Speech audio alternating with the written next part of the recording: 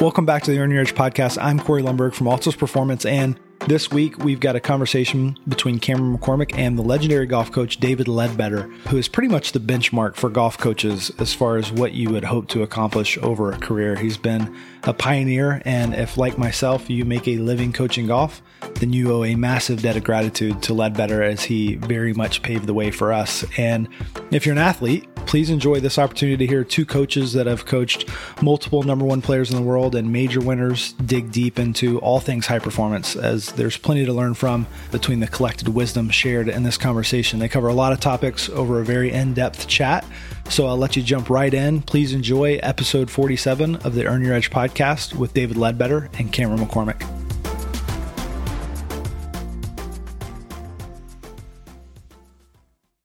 We could likely sit and discuss the Aussie victory in the Ashes series, and we're talking cricket for those unfamiliar with what it is that we're talking about, but I'm sure the conversation would pretty soon, you'd re-raise me to the English victory in the one-day international series, the Cricket World Cup in the summer of this year. So I'll offer up a general truce on cricket rivalry and conversation and move into the meat of the conversation, if that's okay.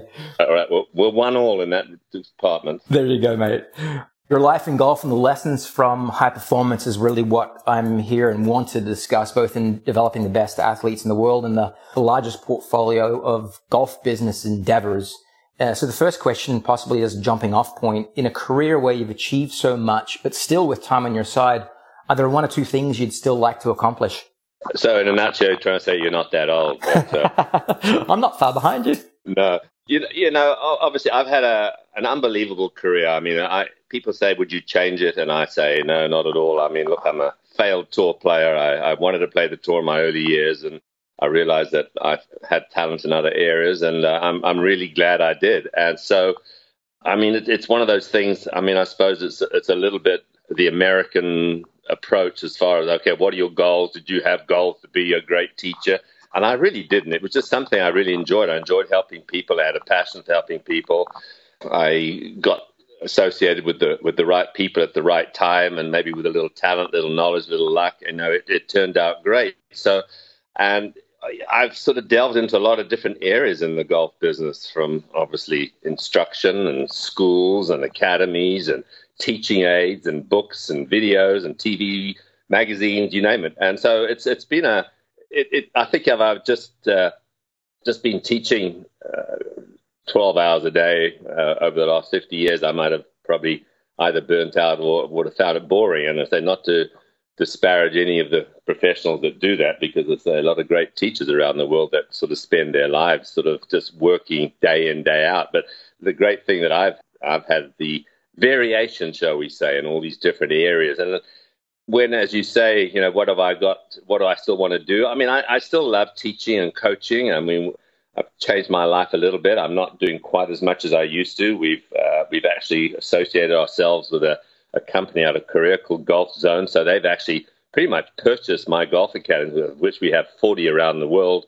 So I'm sort of a consultant to them now, and developing new academies and coaches. And we've actually just started, which I'm really excited about. We opened it last week. It's an online deal, the Leadbetter Golf University, which, as I say, you know, seeing I didn't go to university, I had to sort of form my own one. Mm-hmm. So, but it's essentially, it's really to help instructors and coaches worldwide, not just our coaches, of which we have over 100 associated with us, but just to help improve the standard and quality of coaching. I mean, look, there's a lot of great individual teachers around, but I still think the quality of teaching and coaching needs to be improved, because in the end, if we're going to grow the game, as you know, the old adage says, we've got to keep people interested, and we've got to get people playing better, quicker.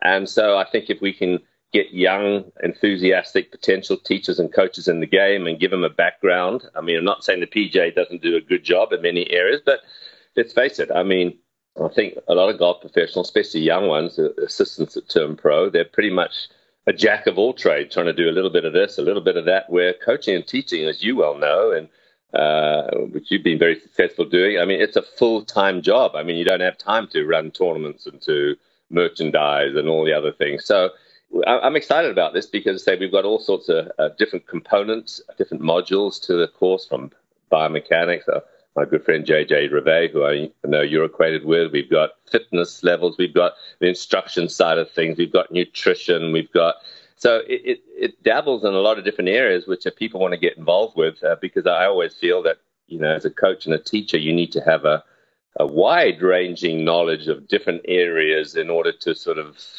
assist the people you're trying to help, no matter what level of player they are. And yes, we have access to different people and resources to different people, but on the other hand, I think as a coach and a teacher, if you can have this access to a lot of different information, it just helps to broaden the scope and broaden your ability to get the message across. Yeah, beautiful. There are a couple of threads that I want to pull on, and I hope to explore much depth to many of the elements that you just described. But the first point that you made is the overarching mission of what we do as instructors and coaches could be defined in two words: better, faster. And you just mentioned that, and undoubtedly it's beyond a full-time job. In my opinion, I wish there were 2 more days, another 48 hours in the week to continue to run down the rabbit holes that would or are influences of performance. It's not a straight line in just understanding swing methodology and biomechanics. It's multifactorial as we try and stand in front of someone, whether that's world-class or recreational player, and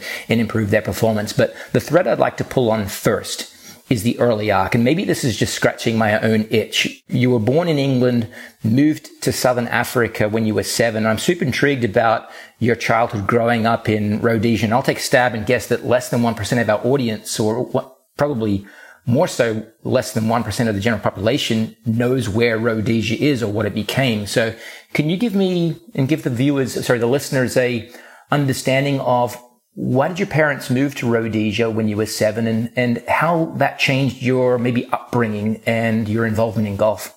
Yeah, well, back in the early 60s, people in Britain were, the economy wasn't good, so people were immigrating, going to all parts of the world.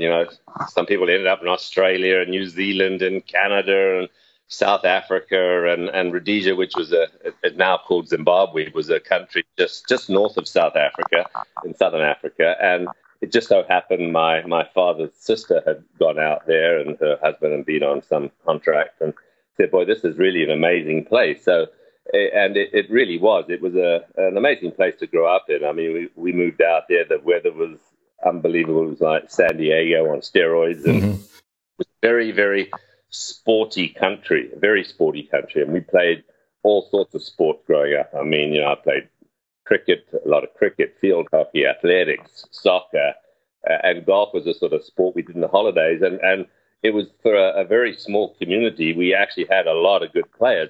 Because childhood friends of mine were people like Nick Price and Dennis Watson and Mark Nalty. And these guys became, obviously Nick became number 1 in the world. And for a very small country, it really developed some really, really good players. So golf was one of those sports. It was easy access, which is one of the things that, I have got a big focus on now, trying to help the junior golf in the US, because we need easy access, and we had easy access. I'm sure you did in growing up in Australia. Without doubt. Junior memberships were $50 a year, and you could play whenever. And they had junior tournaments all over the place, so it was really easy to get out and play. And the climate was good, and it really was a great place to grow up in. Obviously, politics, etc., things changed. But I pretty much spent my formative years there and stayed there until I was in my early 20s. So, and from there, I actually ventured down to South Africa and played on the South African tour and so on, which the South African tour is a sort of they call it the Sunshine Tour, but it's sort of a tour where a lot of players these days, it's a formative tour where players go out and play before they venture out maybe to Europe or the US. But it was a great grounding for me. And so I just loved the game so much, even though, I started, I think, when I was 11, 11 or 12. And so, I got very friendly with the club professional at the club I was a junior member at, and I used to go in at weekends and sort of help out in the pro shop, and he give me balls and lessons and so on. So it was just a sport I fell in love with, and I thought, well, hey, I'm going to see how good I can get at it, and if I don't get good enough to be a player, then hey, I'd still love to be in the business. So I always say, Cameron, I have never really worked a day in my life, because every day is like, it's like, hey, you're doing something you love. I mean, how many people actually do a job which is their love, their hobby, their passion? I mean, it's very, very few. We're so lucky. And then the becoming of a coach, I read somewhere, correct me, fact check, asked for the benefit of accuracy here, turned pro, 17, 18 years old, and then 2 or 3 years in, you decided that coaching was the direction you wanted to go.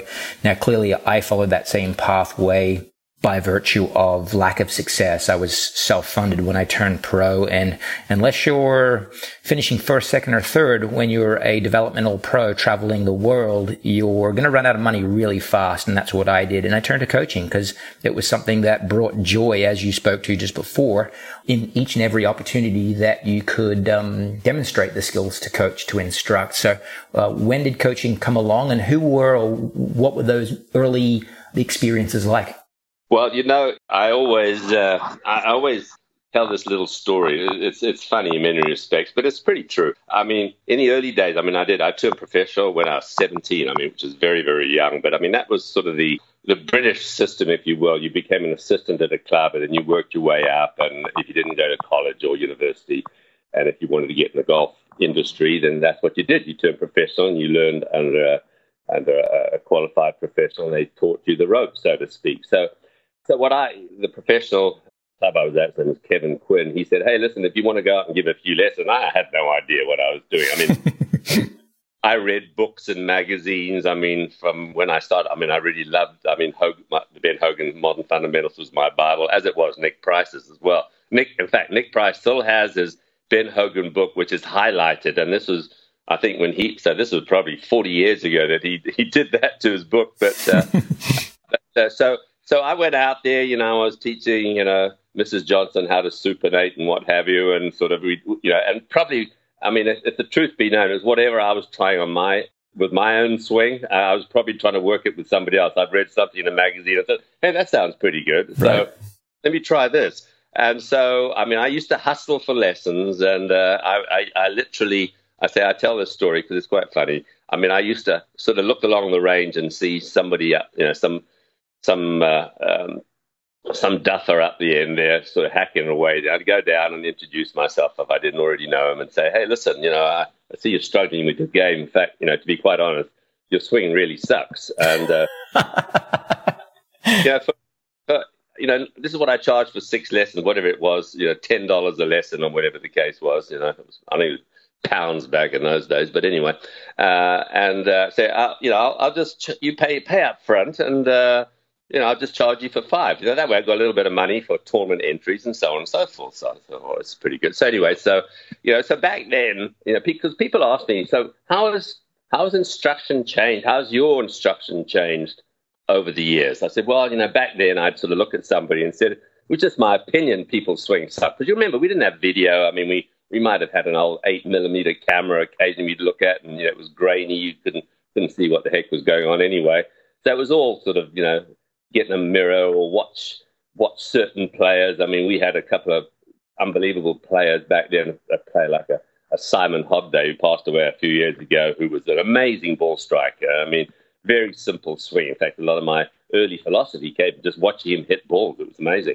And but anyway, so people say, well, what's the difference today, between back then? I said, well, back then, obviously we didn't have, it was just my eyes, my instincts and intuition and so on and so forth. And where today, I said, look, we've got all the technology, we've got TrackMan, we've got force plate, we've got TAVIF, we've got brain mapping, we've got high-speed video cameras, we can analyze it to the nth degree. So I say back then it was just my opinion, this person's swing sucked.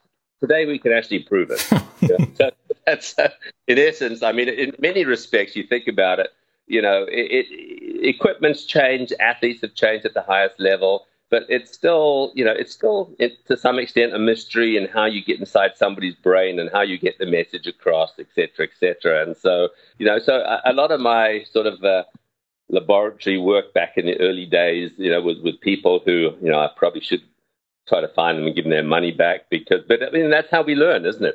Through trial and error and experimentation and just sort of being a somewhat decent player, I was sort of being able to try things myself. And I remember working on for instance, Ben Hogan's grip back in the day. And I mean, I was bound and determined to get it. I spent I remember 3 or 4 months doing it, and in the end, I just gave up. I just could not do it.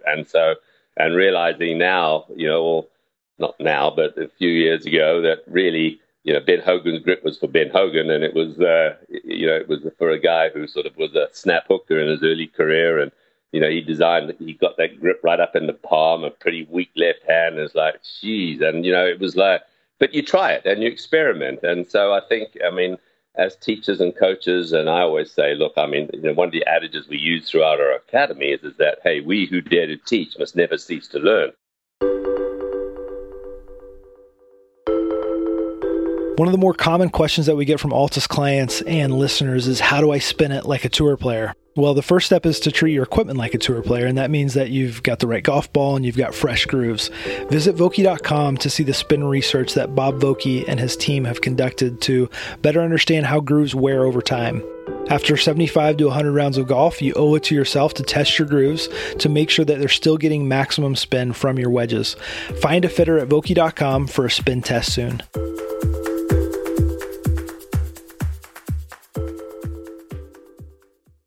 When I came over to the States, the first time, Gary Wyron, who was in charge of the education, the PGA at the time many years ago, and I came over, and he and a couple of other people like Jim Flick, obviously a very great teacher in his own right, Paul Bertheley, so people of that vintage who really opened my eyes as far as, wow, this is pretty cool. And I think when I really was bound and determined at some stage to come over to the States, because my first week I went to a seminar in Louisville, Kentucky in the winter, which I thought, well, I don't think much of this place. Coming out of Africa where lows were 70 degrees and the highs were 85. I thought, whoa, But anyway, the next week was Pinehurst. I thought, well, this is more like it. Now, if this is what the States is like, this is what golf's like, this is where I want to be. So I was sort of had a goal in the back of my mind. At some stage, I wanted to come over to the US, and I finally got here after spending. I went to tour school in Europe. I missed my card by a shot, which was probably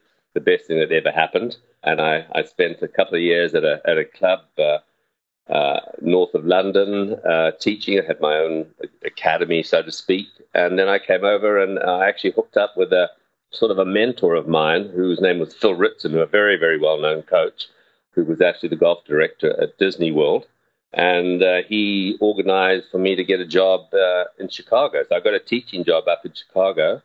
I was going to get married, and I sort of put that on hold, which I never ended up marrying the girl, unfortunately. But we're happily married now to my wife, Kelly, who played on the LPGA tour for many years. But having said that, I say it was sort of my goal to get over here. It was funny stories in the early years, living in a little... lived at the club and lived in this little, I had a pretty nice lifestyle in England, and but then I came over and I was sort of living in they had all the help from the green staff. They had this little building, and they said, hey, we got a room for you here. And so it was interesting. And I sort of learned about American life and country club life, which I could have written a movie about. But so a lot of fun in the early years. And I think when you're young and single, you put up with a lot of stuff, but it was my goal to sort of learn as much as I can. And that was an interesting time, because actually that's where I actually met Hank Haney in the early years, because the whole of Chicago, where I actually ended up at a club called Oak Park, was a John Jacobs area. John Jacobs being obviously the great British coach who unfortunately passed away last year. But, he was a magnificent teacher, good player in his own right, captain of the PGA, and he was the Ryder Cup captain and so on, and really, really great coach. And anyway, they loved the John Jacobs philosophy. They said, can you teach the John Jacobs philosophy? I said, yeah, I can do that, because I actually had taken a lesson from him over in Europe.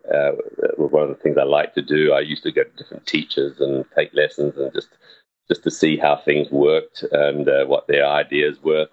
And so I started teaching in Chicago, and needless to say, it's interesting. You can only instincts and things stick with you. And I even though I liked a lot of what John Jacobs had to say, I couldn't teach like John Jacobs. And so I think we all have to find our own style and philosophy, and the way we communicate is very different. So I sort of upset a few people at the club, because I sort of ventured out on my own, shall we say, and the head pro wasn't exactly enamored with me because I was doing something different to what he was doing, and the problem was a lot of his students would come and see me. So it was like, so we had a bit of a battle in the early years, but then I ventured down to Florida, opened my own academy, and initially we called it the Andy Bean Golf Studio, which was a resort called Greenleaf in Central Florida, and that's really where my career started. And all the, my peers, people like Nick Price and Dennis Watson, came over and slept in my condo on the practice tee, and we sort of had at it. And then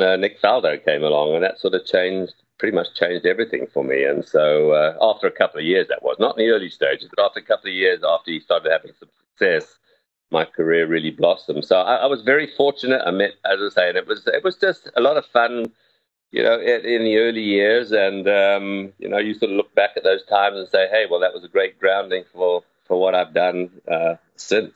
Yeah, it's still fun, mate. I see you at all the major championships and you've always got a smile on your face. And I see you at education seminars too, and you're always telling jokes and smiling. And we hang with bated breath on the stories that you tell. I want to go back just a little bit on the process of becoming. You'd mentioned professional development, that there were not the available streams of information for you to develop your skills that exists today. By example, your Leadbetter University, a professional development initiative that offers back the lessons that you've learned over the extensive career that you have to those that are wanting to move in that direction and chart or a career arc that hopefully touches the heavens of golf instruction as you have. So the question really that I'm getting to is a superpower question. When you were becoming a superhero coach, you mentioned that you had to develop your own identity. You couldn't be John Jacobs. You had to be David Leadbetter. What do you feel like are the skills that differentiate you over and above the tier of coach that you would consider maybe is still in need of development? They're not a rookie level coach, but they're not quite of the level to be able to get results fast and get results for the best in the world. Well, I think growing up, I mean, in the profession, I think probably the fact that I didn't have access to all the technology that we have today, it got you thinking more. And my grandfather actually was one of Britain's leading osteopaths, and he was blind. He was shot in the war and he was blind. And so he had an unbelievable feel and touch and instinct. And, my mother always said, well, you've got some of what you've got from him, which maybe I did, maybe I didn't. But I've always felt that, instinct plays a huge role in what we do. I mean, look, as a player, I mean, you do things. I mean, I always use the example of a lot of times you'll ask a tour player, okay, hit this bunker shot for me and tell me, what do you have to do to hit a good bunker shot? Well, they probably, in reality, couldn't tell you until after they hit it because they have no idea. It's an instinctive thing. They've done it for so long. Whether, hey, if I want to hit a fade, I want to hit a draw, it's almost like they almost have to think about it. And I think the same thing with teaching. It's almost as if I do things. I mean, I think a lot of what I try to do with a lot of my coaches is get them to watch me teach. And then they'll I say, hey, don't question until after I finish.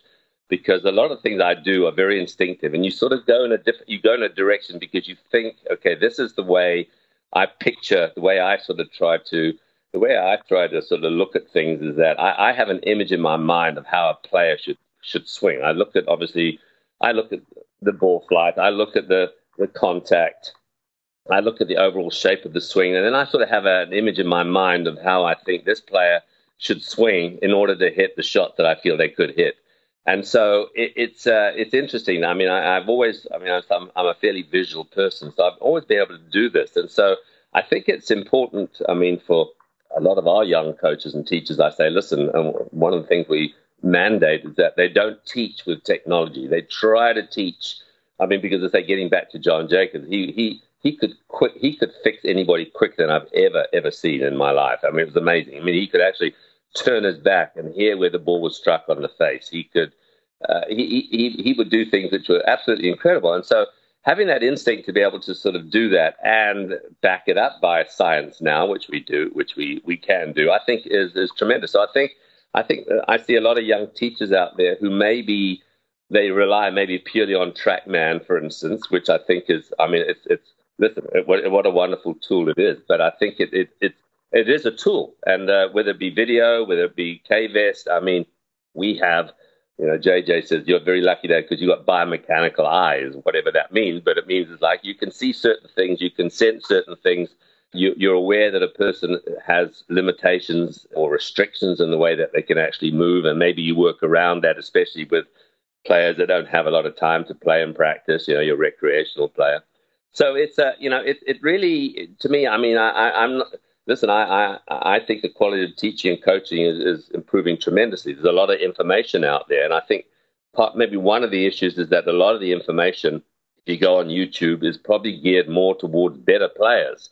And I think the average golfer, when you think about it, in reality, they have less time to play and practice than they ever have in the past. We always used to think in terms of, well, we've got to get away from the quick fix teaching.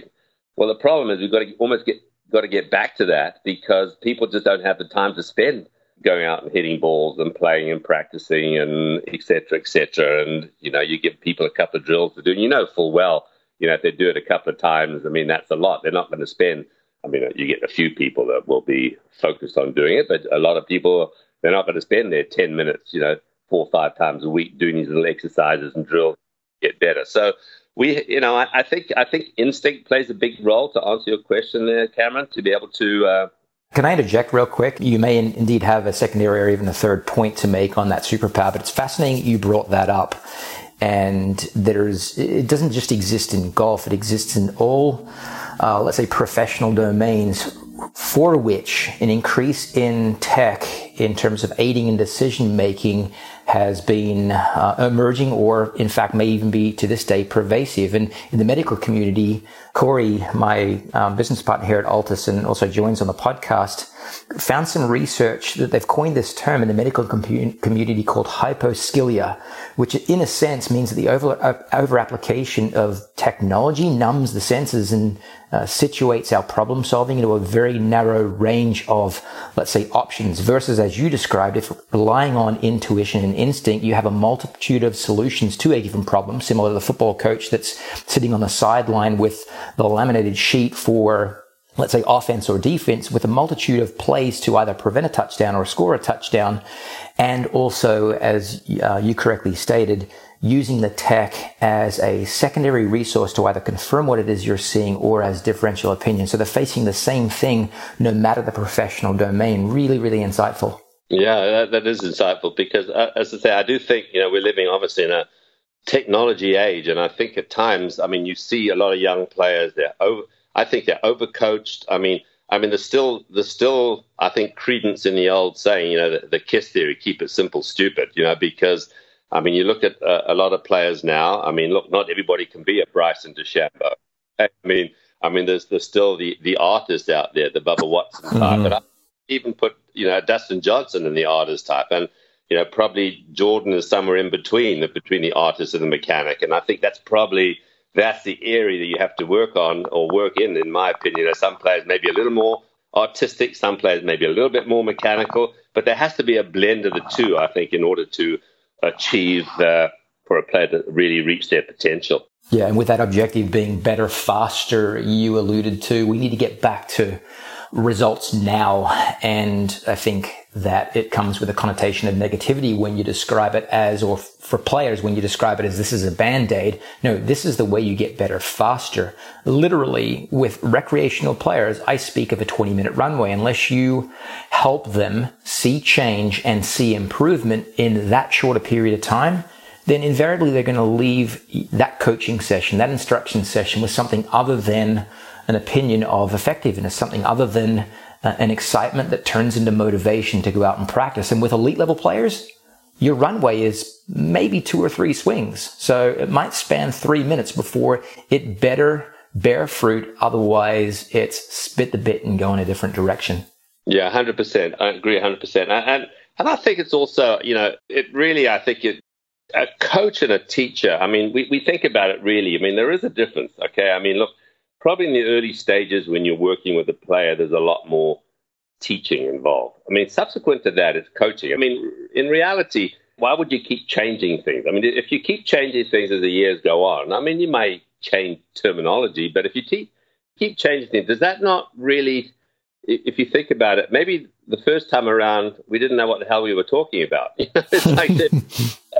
So in reality, I mean, I know everything's an evolution, and we add a little here, a little there, but I mean, I've seen honestly coaches almost go at go at a tangent compared to what they're working on, and it's like, well, if that's the case, man, they obviously didn't understand what they're doing the first time out. So instinct does play an awfully big role, because as we know, look, we're not teaching robots here. We're teaching individuals who have a very different, not only different physical skill levels, but mental skill levels. And the way that we go about getting that message across, it's really, really vital. And I think we really have to look at it. I mean, that's why we keep learning. We find better ways of getting our information across. We know what we're trying to do, but how do we get that information to that person? The information may be perfect, but the way we're communicating it may be completely wrong.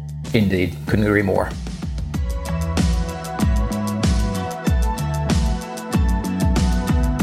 Can I go to a more business-related question? 83, I think it was, and again, fact check, the very first Leadbetter Golf Academy at Greenleaf in Central Florida, and then now with 40 plus around the world. What have you learned? And this is a very broad, umbrella-based question, but the top 2 or 3 things maybe, or if it's just one, that's allowed you as an instructor, that's beyond the reputation of the instructor that grows as your clients have success on a world level, which I hope to get to understand and speak about. But what have you learned from the business side that are the most important business lessons that have helped develop the portfolio of academies that you've developed?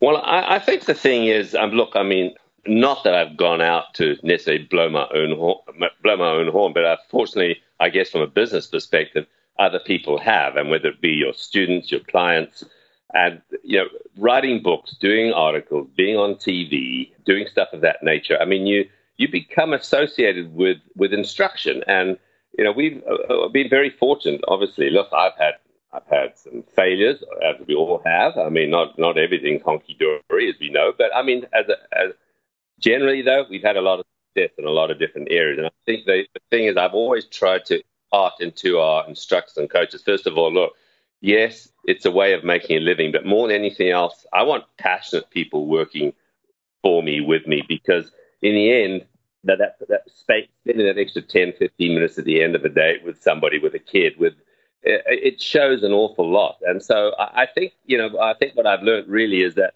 especially from having this number of academies, you're only as good as the people you have around you. And I think it's really important that, you have a good team of people who have the same mindset as I have done over the years. And because I say, I can honestly put my hand on my heart and say, look, I've been fairly successful at what I've done. I've had a good life, and we live well. But I mean, you know what? That's never been the goal. For me, the goal has always been, hey, I want to help somebody. And to me, that's number one. You've got to have that passion to want to help somebody, to help get better.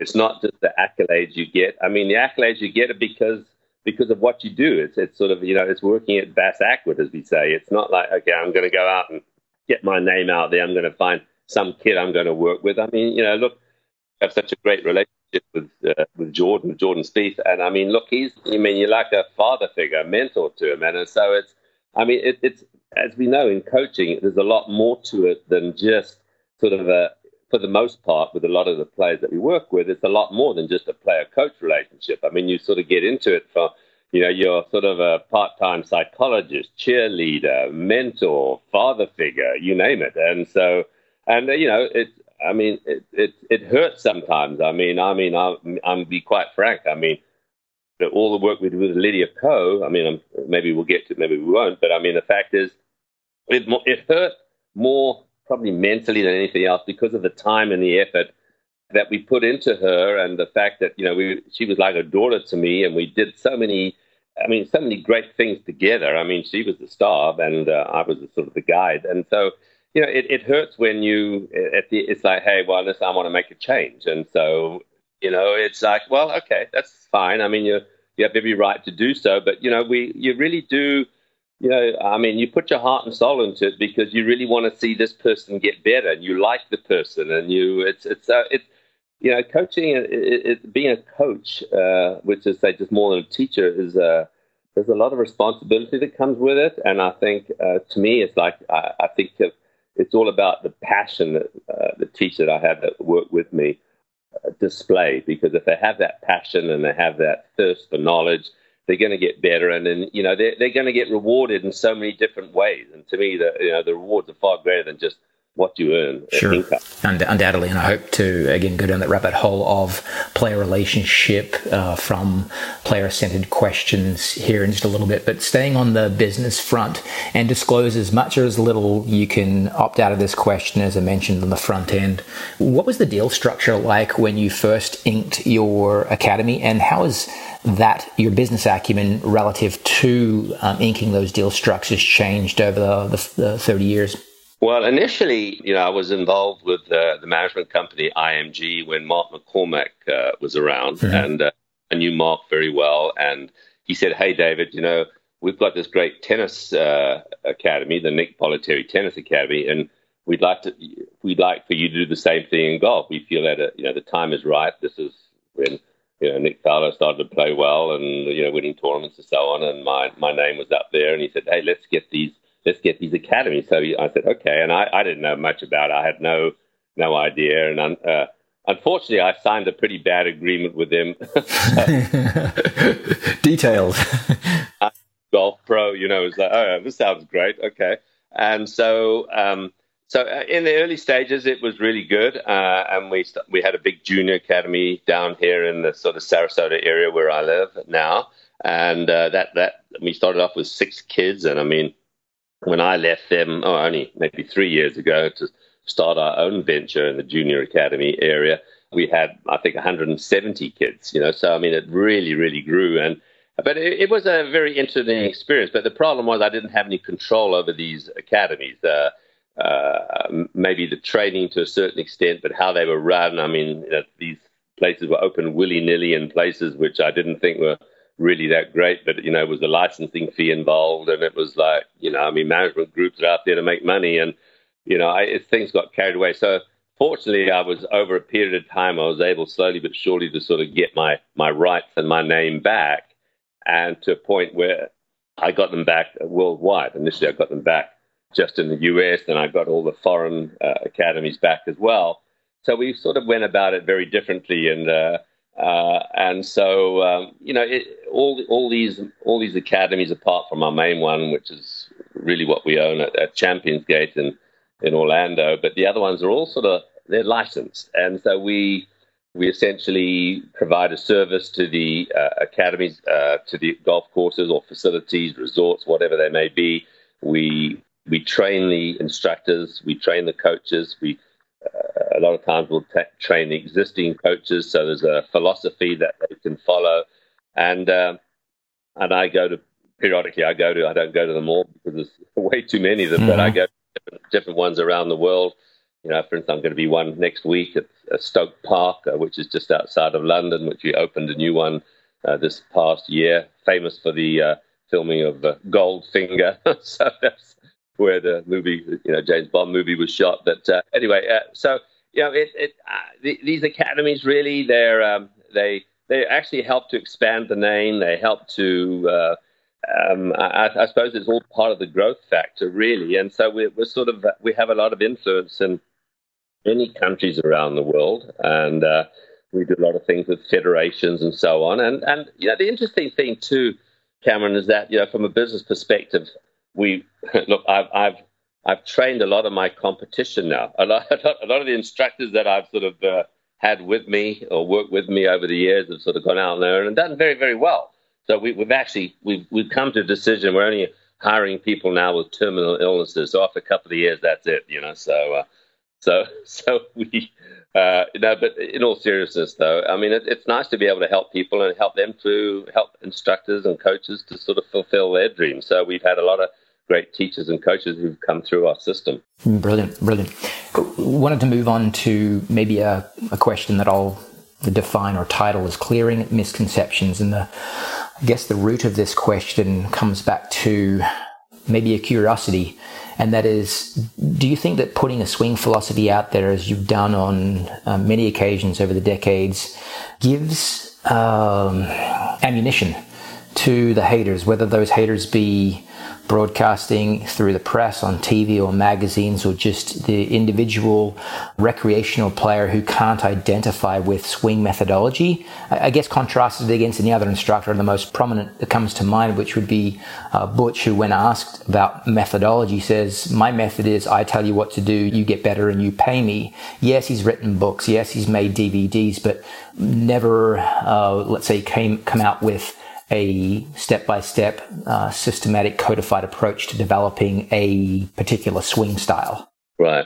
Well, as we know, it's dangerous because you do tend to get labeled, and so it was always that was always a challenge for me, because I don't consider myself a method teacher. I consider myself more of a we call what we have a philosophy rather than a method, because it's very wide-ranging. There's a lot of flexibility within it. But, you have to put something down. If you're going to write a book or if you're going to do a video, you've got to put something down. You can't be so airy-fairy. Well, you could do this or you could do that. You could do this. You've got to have something which is a little bit more defined. And so when I wrote The Golf Swing back in 1989, I think, when we used David Frost as the model, it sort of did define me to some extent. But, the thing is, I always say I use that as a basis. It's not sort of it's not gospel. I mean, it can vary. I mean, and listen, people, they're gonna like you, they're gonna dislike you. You can't be all things to all people, and that's just the way it is, especially in today's age. With social media. I mean, goodness, they're gonna jump all over you, and it's like I've always had lots of things from from lead poisoning to you name it. And it's like it's got to be a little bit like water off a duck's back, because they say you're not going to be all things to all people, and all that counts is that you feel that you're doing your best, and sometimes maybe I think we're all human, we all sort of question ourselves, well maybe they're right, and then you think, no, you know what, I've had a lot of success. I don't think they are right. I mean, look, they can have their opinions, and everybody has opinions. They're free to think the way they want to think, but as I say, it is always tricky when you put something down in black and white and say, hey, this is what I believe. But I mean, as we know, look, I mean, I look at things. I mean, you go back in the day there, Cameron, you've got a coach like a Jimmy Ballard, right, who wanted you to move sort of 3 or 4 inches off the ball going back and 3 or 4 inches, going forward. I mean, there's a lot of head movement and so on. I mean, I'll be first to say, listen, there were a couple of people who I actually thought, that philosophy is really good for, and I'll use it. It's not like you're sort of so stuck in your ways that, because if you don't look in the final analysis, you're trying to help an individual, no matter what approach you have. And so, and that's, I think, where the instinct comes in a lot. So, yeah, I mean, I have my thoughts and my feelings, and I say a lot of my thoughts are still based very much on that book in 1989. I mean, I've certainly evolved from there, and I've got some, especially understanding a little bit more about biomechanics, talking a little bit how we use ground forces, et cetera, to help us to develop energy and to apply energy to the ball. But I still go back to that book. It's still the basis, really, of the Leadbetter philosophy, shall we say? And it's it was a great book. I mean, it sold, I don't know how many, 500,000 copies in a lot of different languages. So it was really, because I started on the Ben Hogan book, actually. I mean, it's just the way that his book was laid out, 5 fundamentals. So I started on that, where it was a sort of you could learn from it. I mean, even all the links that we put in, the 11 links, it's like, hey, you get a mirror, you could check certain things. So people actually had the ability, this was obviously before, video and et cetera. I mean, where, people could actually get in the mirror and check certain things and sort of create, okay, that makes sense. That makes sense. Okay, this is where you want to be. So, it is an interesting thought that you brought up there. And as I say, I mean, look, I think in some respects, in the early years, I was labeled as way too mechanical, and probably in this day and age, with all the technology out there, I'm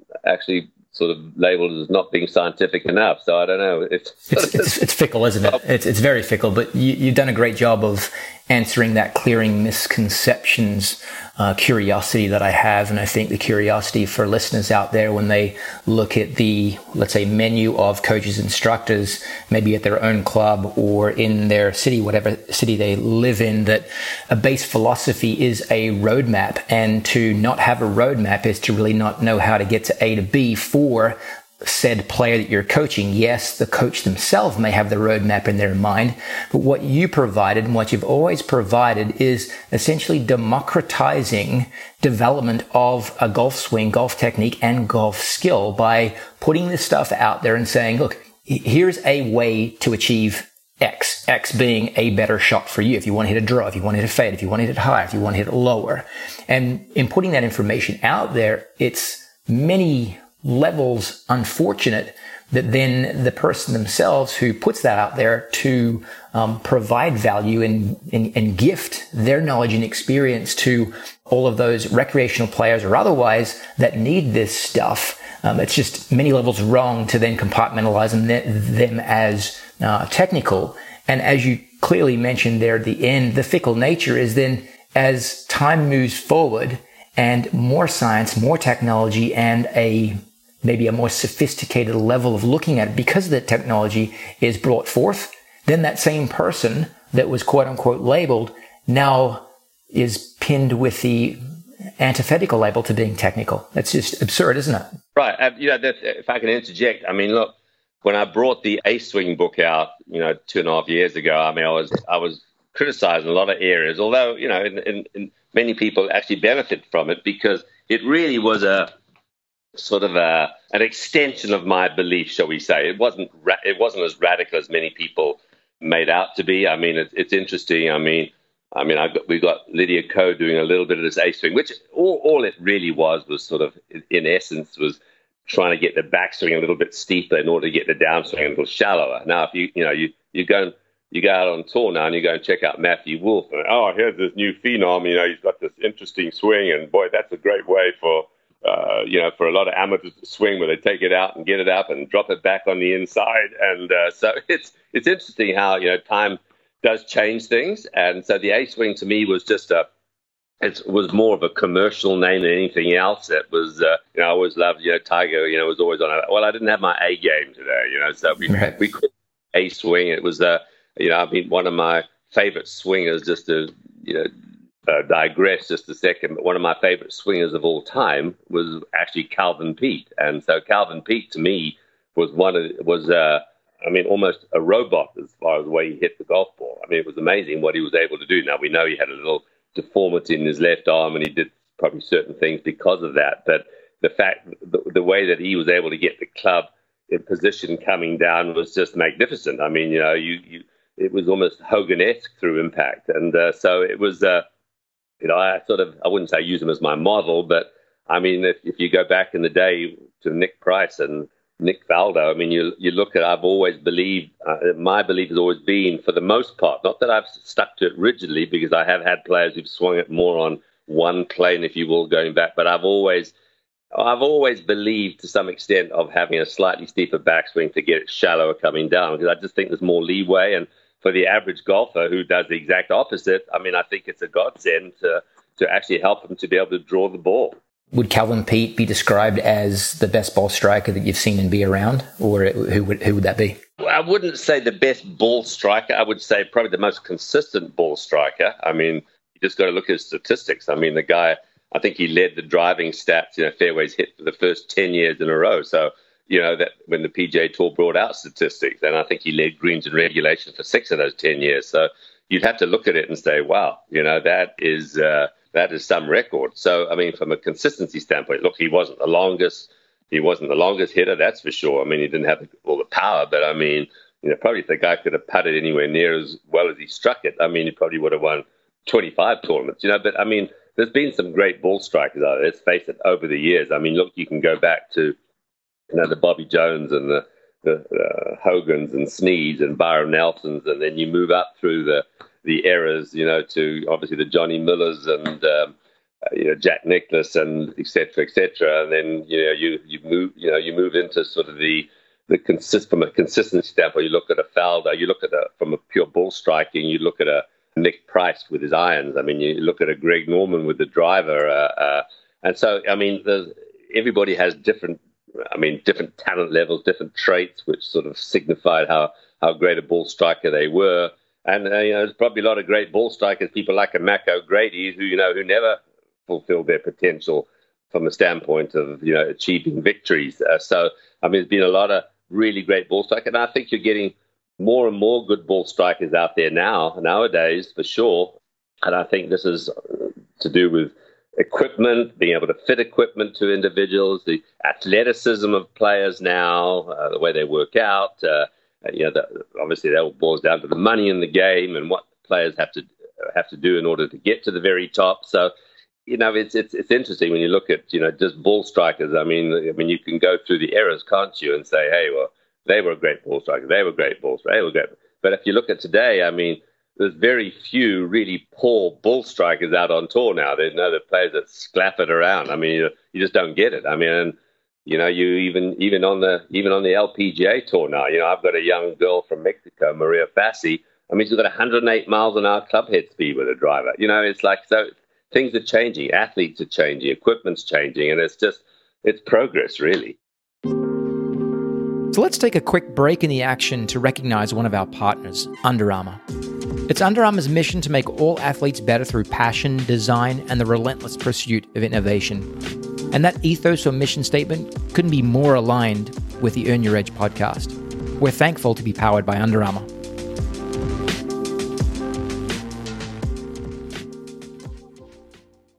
Moving specifically to a conversation on players, and I've read that with the 20-plus majors and 7 world number ones you've coached throughout your career, you're most proud of the work you did with Nick Faldo because it was pioneering. Can you elaborate on your thoughts there?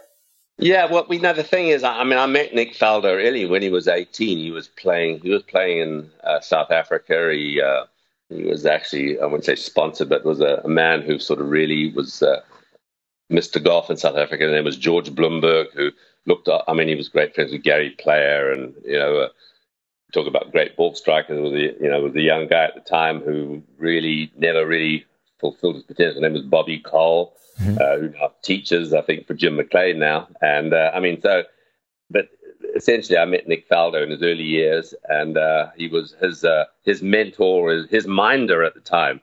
Was the guy who's on the Golf Channel regularly. His name was Warren Humphreys, and he used to sort of look after Nick going around playing. And so, I remember seeing this big guy, and he was slim, but he thought, and he was, I think he'd won the English Amateur or something, and they looked at this guy as sort of, hey, maybe the future potential of British golf. And so, I was, being from Britain, I was obviously very interested and sort of followed his career to some extent, and I always remember I was at Sun City, which was the first sort of $1 million tournament which they ran in South Africa in 1984.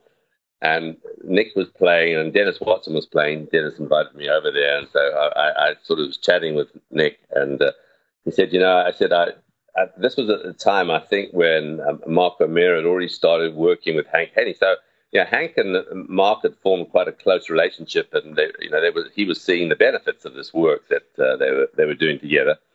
And he said, I don't like all the stuff that Mark's doing. He said, and at that time he was quite friendly with Nick Price, and Nick had been speaking to him and said, hey, listen, I'd worked with Nick for I don't know, maybe 4 or 5 years prior to that. So, 4 years anyway. 1980, I think we started with Nick. 81 was when we started. But anyway, they got chatting. He said, listen, I might like to come and see you. I said, okay, no problem.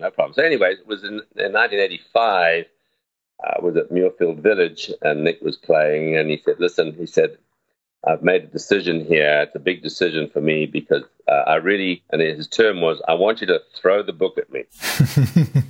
And he said, listen, my goal is to win the Open. He said, I know, because I'd walked with Nick and I discussed with him because he said, I really find it difficult to control my ball flight. He said, I hit too many of these spinners. And he said, in the wind, if I want to win an Open, I've got to control my ball flight. Because I remember distinctly, this was in the days that you could actually walk with the players at Augusta, which we can't do now, as you well know. Mm-hmm.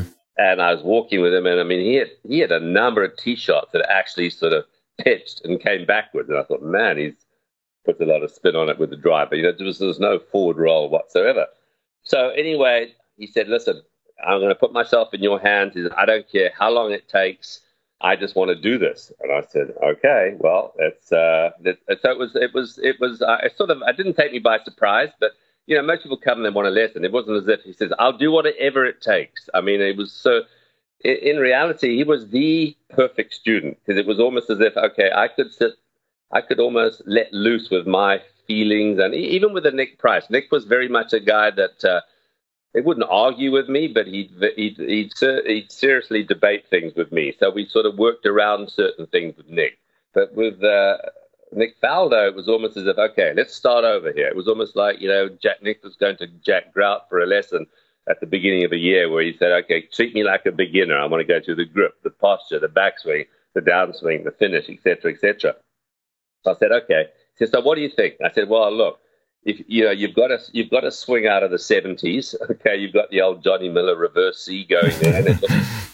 You've got great rhythm. I mean, you've got a great short game. I mean, let's look at the positive side of things. But I think we really need to make your swing more of a body oriented swing, because it's very much a hands and arm type swing. You've got high hands. You sort of slide. You go back and under, and it's like it's just like you're not going to have the control with the irons or the ball flight you want, and because he was a very, the thing is with Nick Faldo, I could never figure out what his strong sensory system was. I mean, for most people, you can figure out, okay, they're either visual, they're kinesthetic, we all have a little bit of everything in us, whether it be auditory or whatever the case may be. But, it was like he was a tremendous. He had a lot of feel about what he did, and so he was always clicking and making noises. There was a rhythm to it. So the one thing we really made sure we didn't do was really destroy his rhythm, because I thought, well, the one thing he needs to keep. So we went about it whereby we talked about in terms of getting his swing more rounded rather than as steep. So that we worked very hard initially on getting a more rotation in the backswing to get the club on a shallower plane instead of that big steep lift that he had. We worked obviously in tune with sort of getting the body in a more wound up position, because he would sort of almost get it where his arms would lift. I wouldn't say reverse, but it was sort of a bordering on reverse. That was interesting when all the stack and tilt stuff came out. Nick Price, when they asked him, said, have you ever tried stack and tilt? He said, you know what, guys, I've been trying my whole life to get out of it. So that was Nick.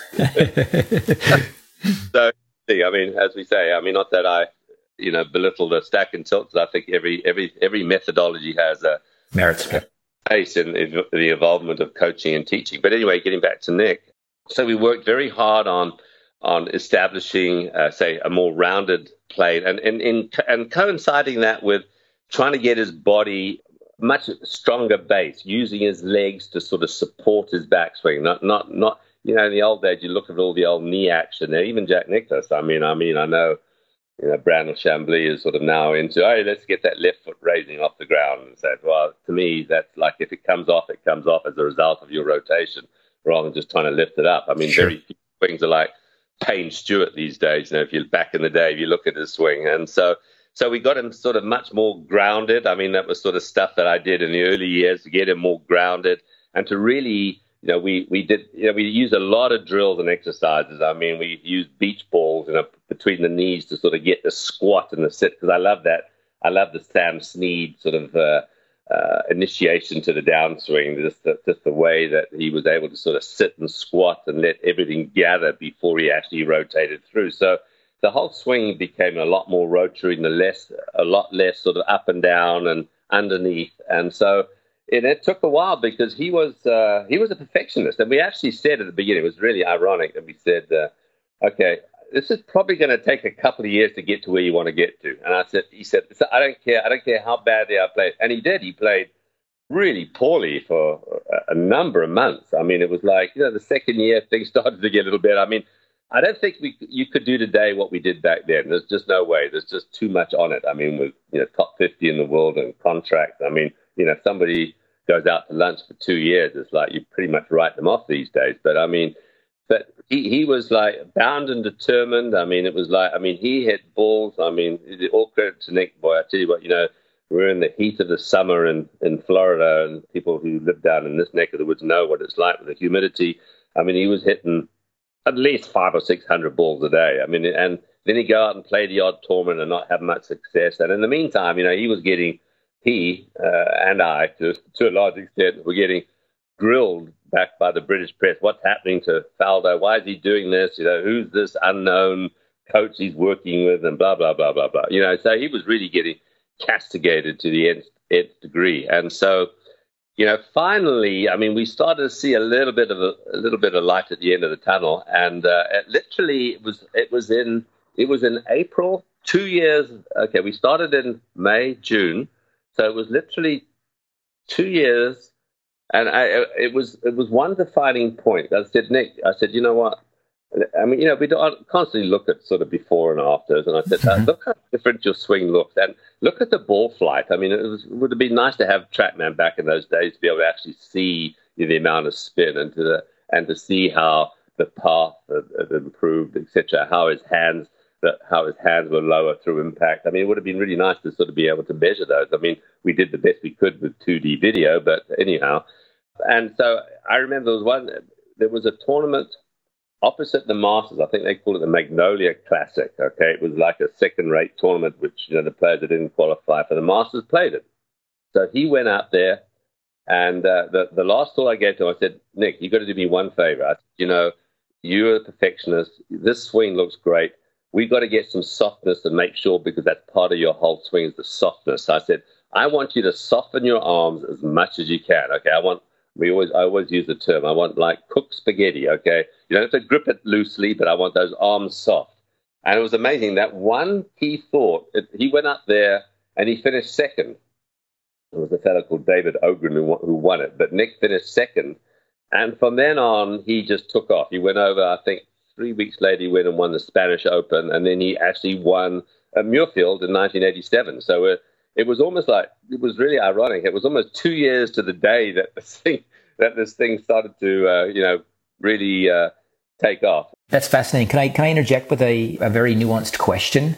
That session in which, right before the event, you asked Nick to soften his arms, aka cooked spaghetti, giving him that visual and that kinesthetic sensation, also aligned with what you'd done prior to that, the compare contrast, the A/B comparison that gave him possibly some satisfaction that he'd come a long way and he'd put distance between the old self and the new self, and the new self had, quote unquote, gotten it right via no shortcuts.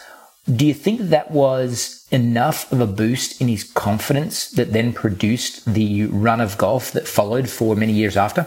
Oh, no doubt. No question about it, because it was like, you could see he was close. The fact that when we were practicing and going out and playing, he would have control over the ball.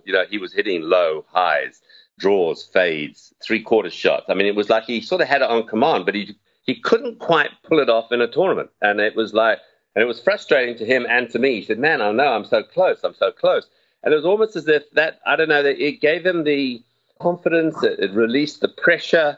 And it was like, hey, that's all I have to do? Yeah, that's it, Nick. Everything else is great. And from there on, hey, the rest is history. Yeah, swimming downstream, right? You mentioned many things in the elaborate, and I thank you for being elaborate with that, the story of evolution of Nick Faldo from good to great to world class and then beyond into best class. And it's a conversation that I have with other peers in coaching, and I also have with players. And it's a players that's centered around the concept of separating skills. You'd mentioned attitude, Faldo's attitude of I'll do whatever it takes, the curiosity that Nick Price would bring to your coaching where he would question stuff. You'd mentioned Jack Nicklaus to Jack Grout, demonstrating the beginner's mind. Look, start with me from scratch like wet concrete and shape me at the beginning of a season in such a way as I know that I'll play my best golf. You'd also mentioned Nick Faldo's mastery mindset. I want to get it right without shortcuts. And lastly, when shit was being thrown at both of you from the press, the media, whoever, this self-image that was protected by Kevlar, which is the attitude that you, let's say, transmitted to the haters, or at least protected the dialogue and the confidence in what you guys were doing. I would consider all of those falling under the category of necessary skills to develop to separate you from mediocrity, to go from good to great to world class. As I speak, or as I say that phrase, good to great to world class to best in class, as Nick Faldo was, is there anything else that comes to mind? I just think that his determination and, I mean, to some extent, self-centeredness, because he was a guy that really didn't care what anybody else thought. Look, Nick is a great commentator now, and I think if he'd be the first to admit that, say, he wished he had a slightly different approach to people, to individuals, to his peers when he was playing. But that's really what made him tick. I mean, I remember distinctly your countryman Ian Baker Finch when I was working with Ian in the sort of late 80s and early 90s, and this was at St Andrews in 1990, and they were drawn together in the last round, and Nick had I don't know what he had, maybe a 3 or 4 shot lead or something, but anyway, and I said to Ian, I said, do me a favor, I said, don't get upset today because Nick will not even know that you're there. He is so focused on his own game. If he says good shot to you, I'd be completely and utterly surprised. And lo and behold, Finchy came to me after. He said, you're absolutely right. It was as if I was not even there. And I said, yeah, well, that's the way he operates. And he was so, his focus and attention to detail. He and Fanny, when they got together and the way that they planned and prepared for rounds on a golf course. It's like, we know today, with all the books and what have you that they've got and the way they're able to sort of prepare and plan on a golf course. But he was doing this sort of manually back in the 80s. So he was just, his attention to detail. It was, every Monday morning he would file his nails. It was like he was so routine. He was so organized, and it was like I think he sort of set the stage. I think back to his career. The biggest mistake that Nick Faldo ever made was actually coming over to play the tour in the US full time. In retrospect, we looked at it at the beginning and thought, well, maybe this is a good idea because the greens in Europe at the time, they still are a little inconsistent compared to what you play on the PGA tour. But, when honestly, Cameron, when Nick would come over and play, ostensibly he'd use every tournament prior to majors as warm-ups. To him, it was no big deal. If he played well in them, great. If he didn't, hey, he was just getting prepared and ready for the majors. That's all he was doing. And when he came out, when he came over, he had this aura about him. Players would literally stand and watch him practice. And hit balls, and it's like, man, this guy's like a god, And it was as if when he came over here on a full-time basis, and I think the first tournament he played in was as it was then, the Bob Hope, in the desert, right? And you're playing 5 golf courses, and it's like, just smash it out there as far as you can and putt well. On shortish courses, and he finished, I don't know, 40th or something. It was almost as if he lost that aura. And I think he felt it. That was really sort of, I wouldn't say the start of, of his decline, because there were a couple other issues as well. But it was amazing that, it's all about that aura and that confidence. So I think that I just sensed when Nick was over here full time and the players, I wouldn't say lost respect for him, and because they obviously didn't. But it was almost as if he had this godlike sort of aura about him in the early stages when he's, you got to remember he was very close to winning the US Open a couple of times too. I remember the year that Curtis Strange won up at Brookline, and I remember Nick that week hit 64 greens in regulation, which at the US Open is ridiculous. Yeah. Right.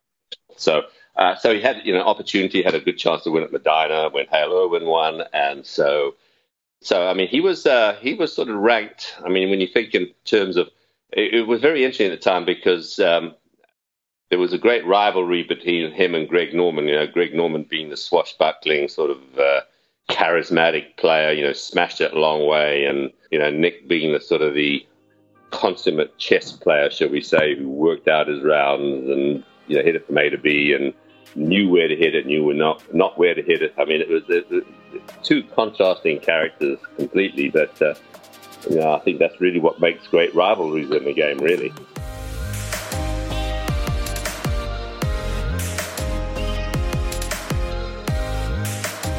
Moving to a question on virtuosos, you've had many a youth player show up at your academy and demonstrate just an amazing prowess to do what they want to do with the golf ball, exceptional talent, exceptional skill level at a very early age. Two that come to mind, Michelle Wee and Lydia Ko.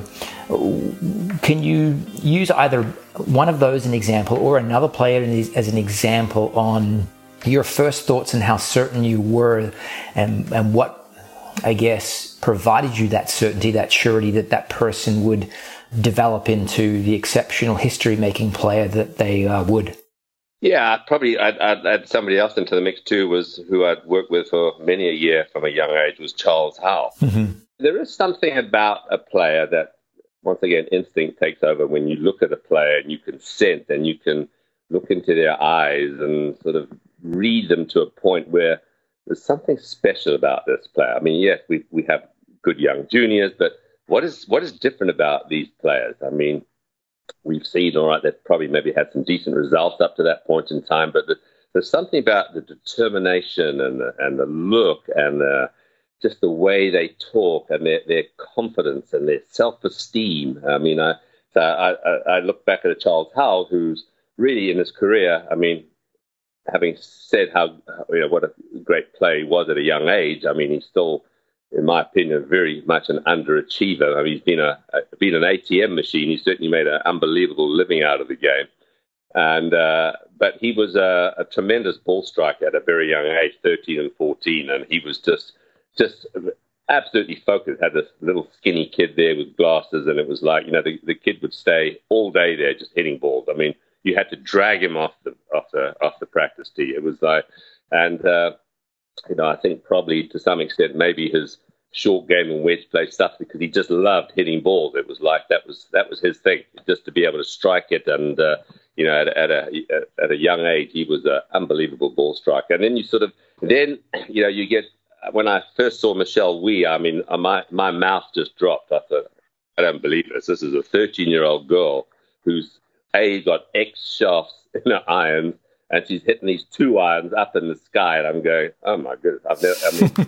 It's like, never mind for a girl. I mean, for a boy. I mean, at 13, I'd never seen anything like that. I mean, and I honestly, I mean, all the talk about her playing with the men, really, I think there was credence to that because of the fact that, I mean, she hit it 300. People, back then, I mean, look, you're getting the odd girl now that does it, Lexi, etc. But, I mean, she was hitting at 300 with sort of older equipment, as we know now. But, I mean, I just looked at some of the places when she plays at, say, Palm Springs at the A&A. I just looked at some of the places where she used to hit it when she was 14, 15, and where she hits it now. She's probably 30 yards longer back then, So she really was a phenom. I mean, and I think, obviously you look back and think, what could you have done differently with all the injuries? And I think that's one of the things we've really got to be aware of is with these young kids that, we don't get so carried away that we want these kids to be world beaters when they're 15, 16, 17, because they may pay the price down the road with injuries and so on and so forth. And so I think that's really what we're seeing with Michelle now over the years.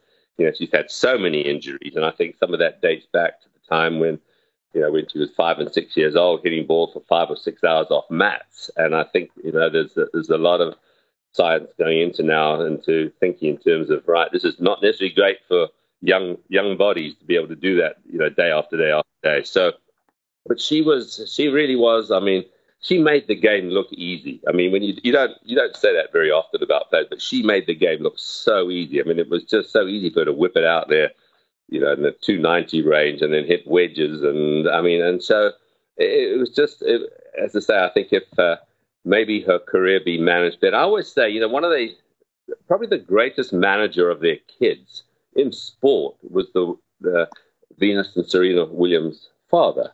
And because, he deliberately kept them out of a lot of tournaments. You always hear, well, they've got to learn to win. Well, that's part of it. I agree. But the fact is that they practiced, but they didn't over practice. They played, they didn't overplay. They played a few tournaments, they played just enough tournaments. They didn't get to a point where, hey, at the age of 25 they were done. I mean, you look at them. They're still a threat, and Serena still is, and she's 38 now, and so look at these young players. I mean, she's playing a 19-year-old in the final. So yeah, she didn't win, but the fact is, she's still a threat. So, there's no ways that her career would have lasted that long if she'd actually burnt herself out physically and mentally at a young age. So I think we have to be really, really careful. And I see to some extent the same with Lydia. As I say, she was we loved having her around. She's a great girl. And I just think sometimes, and that's part of what we have to do is try to educate parents. I have to be careful what I say here, because I say it's still great to me to some extent. I think, sometimes parents are sometimes a little naive as far as what their kids should be doing, especially if the parents aren't golfers themselves. They might have brought their youngster into the game. But, if you're going to have a coach, why not leave it up to the coach?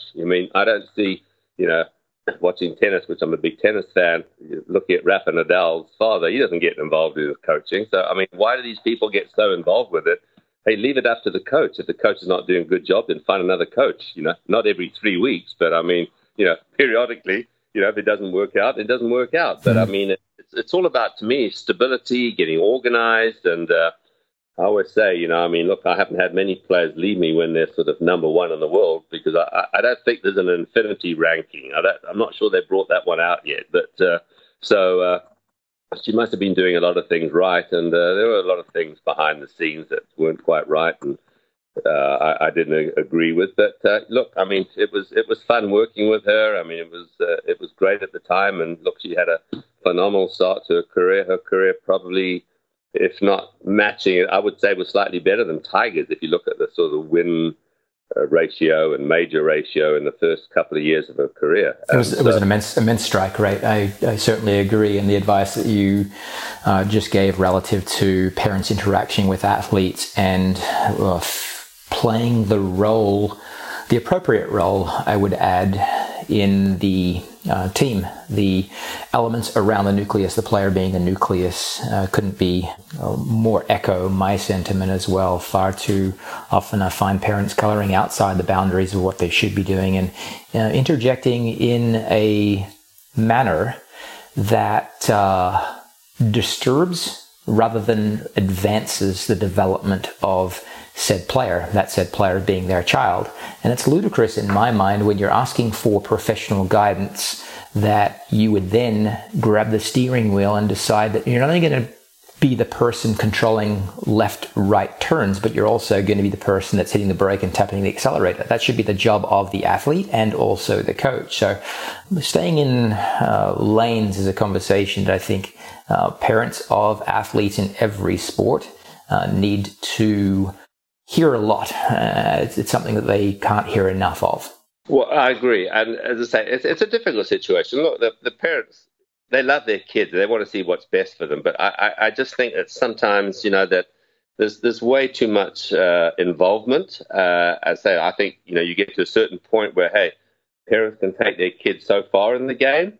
But it's like, hey, to get to that next level, they're going to need a professional approach. And so, parents and children can get way too emotional about it. I think as a coach and a player, even though we're close to the player, there's not quite that same emotional attachment as the parents have. And we also have to realize, look, there's a lot of money in the game now, and they feel that, look, it's like, and a lot of kids support their parents, and so it's a quite a complex situation. And also, and it brings in the cultural aspect too, because in certain cultures, the Asian culture in particular, parents are very involved in their child's upbringing and what they do in the future, and so on and so forth. So, but we know that golf is a whole different animal, and so these players are walking on a very fine sort of tightrope, if you will. You look at a player. You look at great players and look at talent that's gone to waste. And I think of sort of Anthony Kim. And I know Anthony very, very well. He used to work with Adam Schreiber, who worked for me for a number of years, and I partook in some of his coaching sessions. And there's a kid who was, man, did that guy have some talent? But I think at times, parents get so involved, they don't give their kids the grounding that they need in order to be well balanced, well rounded. Because I mean, look, it's not only golf that you're playing in this day and age. I mean, it's like, it's not like they play 24 hours a day. Well, I guess some of them do. I mean, their parents try to force them to do it, but for the most part, I mean, look, you've got to live life too. You've got to be part of the community, and you've got to be part of the world. And so there's a lot more to learn than just purely, getting the club on, playing on the backswing. Couldn't agree more. We'll move on, but I just would add there to the end there that many a wrong turn has been taken, many a pothole has been hit along the developmental highway of turning a youth player into a world-class professional that is like finding themselves in first, second, third in events around the world and professional tours. And we've hit on many there: the undue pressure to perform, the maladapted lifestyles of youth athletes where they're no longer kids and their identity is all occupied or tied up in the sport itself, and parents taking away autonomy outside of the control that the athlete and the coach should have. And we could have a whole podcast episode exploring many other directions, but wanting to kind of put a bow on this, or at least finish it up in respect of your time, and it's been amazing, by the way, by digging a little bit into your playbook, the things that you do to produce gains in performance that aren't necessarily the X's and O's of teaching. We've talked at length about instruction, and you mentioned the difference between instruction and coaching, and we can cause a person to change style such that the ball starts to behave, but it's a different animal altogether when you're trying to instill in a person confidence and also help them deal with pressure. Now, they exist probably on that same continuum, meaning there's a lot of crossover, like a Venn diagram, when we're talking about confidence and pressure. Do you have one or two things in your coaching career that you feel are high mileage plays, things that are really effective in helping your players deal with those high stress moments, the moments of pressure where they have to bring their best performing self to them? Well, I think we know that, that players that are successful in this game are able to perform at a very high level at a particular time. I mean, and it seems to be too that players who are really exceptional and really stand out in the crowd, shall we say, are really players who are able to move into another gear. And some of that is inbuilt. Look, we know that characters and profiles are formed at a very young age. And so, I mean, if you look at Tiger, for instance, I mean, look, his dad instilled in him a winning attitude from the age of 2. So, it's something that when you look at, I mean, I think every player is different. I think that's the thing from a coach's perspective. You really have to get to know your player, how they tick, how they work. I mean, I have 4 or 5 psychologists who I really like, and I try to match up players who I feel will blend with this certain type of psychologist. First, I have a guy who, his name is Jim Lair, who's a very, very well-known sports psychologist who really now is a motivational speaker with Fortune 500 companies. And I've got him hooked up with a couple of players because I think he's more of a life coach rather than just purely, sports psychology 101, get behind the ball, visualize the shot, blah, blah, blah. I mean, it's right because, you look at, golf's a tough sport. It's always at the back of your mind. If a player's not playing well, even if they take time off, it's at the back of their mind. It's like it's very, very hard to maintain that level. I mean, if you've achieved a certain level, everybody, including the player themselves, expects to reach that on a regular basis. But we know how hard this damn game is. And it sort of tests every faculty that we have. And so, I mean, I think the more normal that people can keep their lives, I mean, hey, people who get married, people who have kids, there's all sorts of different triggers that sort of get people to looking at it as looking from the outside in rather than from the inside out, because we can get so wrapped up in this game. I mean, even amateurs, I mean, let's face it. I mean, look, moods are affected by how you play. If you're playing well, you're not, you come off a decent round of golf and you've just, you shot, your 10 handicap and you just broke 80, you're not likely to go home and kick the dog in frustration. You're happy. I mean, golf lends itself. It's a mood changer. So there's a lot of things that go into it. It's a very difficult question just to say, okay, how am I going to instill confidence first? Because you look at a player and you say, man, what is the matter with this player? This player is swinging well. I mean, they've got it down. It's like, hey, things are happening well in practice. They seem to be happy at home, and then all of a sudden, it doesn't happen. It's like, it's so hard to sort of put your finger. I mean, if everybody could put their finger on exactly what it was or what it is when they're playing great. I mean, as we know, Cameron, players write things down. They have their feelings. They put it on their cell phone. Okay, remind me about this. Do that. I mean, and yet, you're doing the same thing, and a month later, it's not there. What is it? What's the secular thing that creates these issues? And so, I mean, all we can really do is, I love that American saying, okay, stick to the process, okay? And you've got to be able to, okay, I mean, I always say to every young player, so look, everybody's formula for success is different. You have to find your own formula. You have to find your own recipe.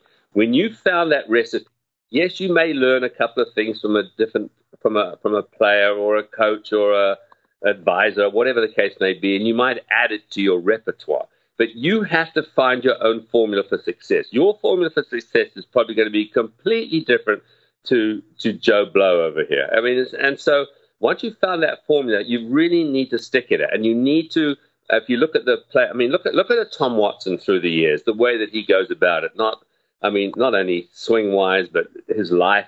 I mean, it's like, talk about consistency through the decades. I mean, unbelievable. And, the greats seem to have that. And they just stick at it and say, okay, and wait. And the attitude is obviously such a big part of it, because you've got to wait for this thing to turn. I mean, it's just like, hey, it's going to turn. You've been there before. As long as you keep doing the same things and we see things. I mean, look, I'm sure. I consider you a friend. I mean, look, I'm sure Jordan's gone through some frustrating periods of compared to how he played a couple of years ago, week in and week out. But I mean, all credit, all kudos to you guys. I mean, you're sticking at the same thing. Hey, we'll get it. Just be patient. Look, your putting's great. The ball striking is going to come around. And, as they say, form is temporary and class is permanent, the old adage. But I mean, and so it's trying to convince players not to make this wholesale change. Okay, I've got to change. It's like, it's so easy in this day and age. There's so much information out there, and there's so many people buzzing around in people's ears. What's the matter? I mean, the social media aspect. I mean, it's like, oh my goodness. I mean, fortunately, back in the day when I was with Nick Faldo back in the 80s, I mean, we didn't have all that. If we had, I don't know what would have happened. But I mean, it was enough criticism without social media. If there was, my God, I mean, and you can't get away from it. And it's so difficult. And so you just have to have the strength of your convictions, have a good team around you, keep real, as they say. Be happy, be grateful for the things that you have, and keep focusing on these things. And eventually things will turn. I say, it's just, I mean, Jack Nicklaus, I mean, look how many second place finishes he's had in his career. It's like, so if he got upset every time he finished second, I mean, he probably wouldn't have had all the wins he had. So it's like, it's a very demanding game, as we know. And in the end, as they, even as much as we know, and as much technology as we have, there's still, to a large extent, there's still a bit of trial and error in everything that we do, and finding, okay, this works, this doesn't work, this doesn't work. And I think it's like, all you can do is, hey, give it your best. And if you can say at the end of the day, hey, I've given it my best, or at the end of the year, I've given it my best, okay, it's going to get better. And I mean, it's always looking at the glass as being half full rather than half empty. Amazing. Led, there's no better mic drop moment to finish this episode up. The value that just came out of the last hour and 40 minutes, you can't give a value to it. You're a wealth of information, sir, and I really appreciate it. You sort of reminded me of certain things that I thought I'd forgotten, so it's good. Thank you for little job. The memory jolt there, so it's great. Finally, where can people learn more if the coach is listening and they want to know more about the professional development program that you're releasing or have released? And if players or parents are out there and they want to learn more, could we direct them to the socials or the webs? Yeah, it's all on social media now. It's on our website, and they can get a Leadbetter Golf University, and it's fun. Look, it's one of those things that, look, I mean, as I said, as coaches and teachers and whether it be high school teachers. I mean, just learning a little bit about it. And I mean, it's a very simple approach. I'm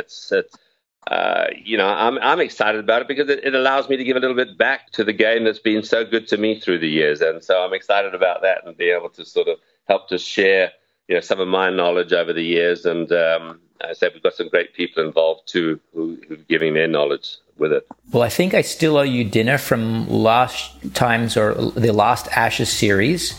And now I owe you 2 dinners for this amazing podcast. So next time we're in the same city, let's make sure that we make that happen.